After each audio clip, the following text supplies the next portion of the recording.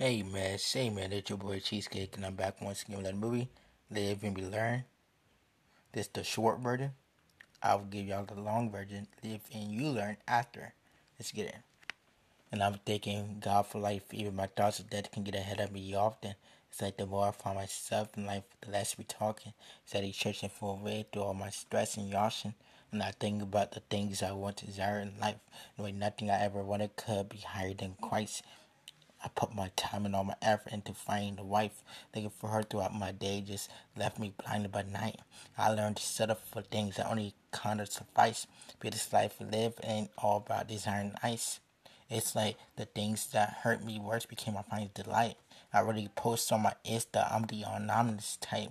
And if it's money that you crave, you can make it if you try. But don't you think for a sec that you could take it when you die? Rather fish you with the truth instead of breaking you with a lie. Lady, all your pictures been so disgraceful to my eyes, but I don't want to steer you wrong. I don't think we'll be here for long. I wonder if I still belong. Why do we want to kill the strong?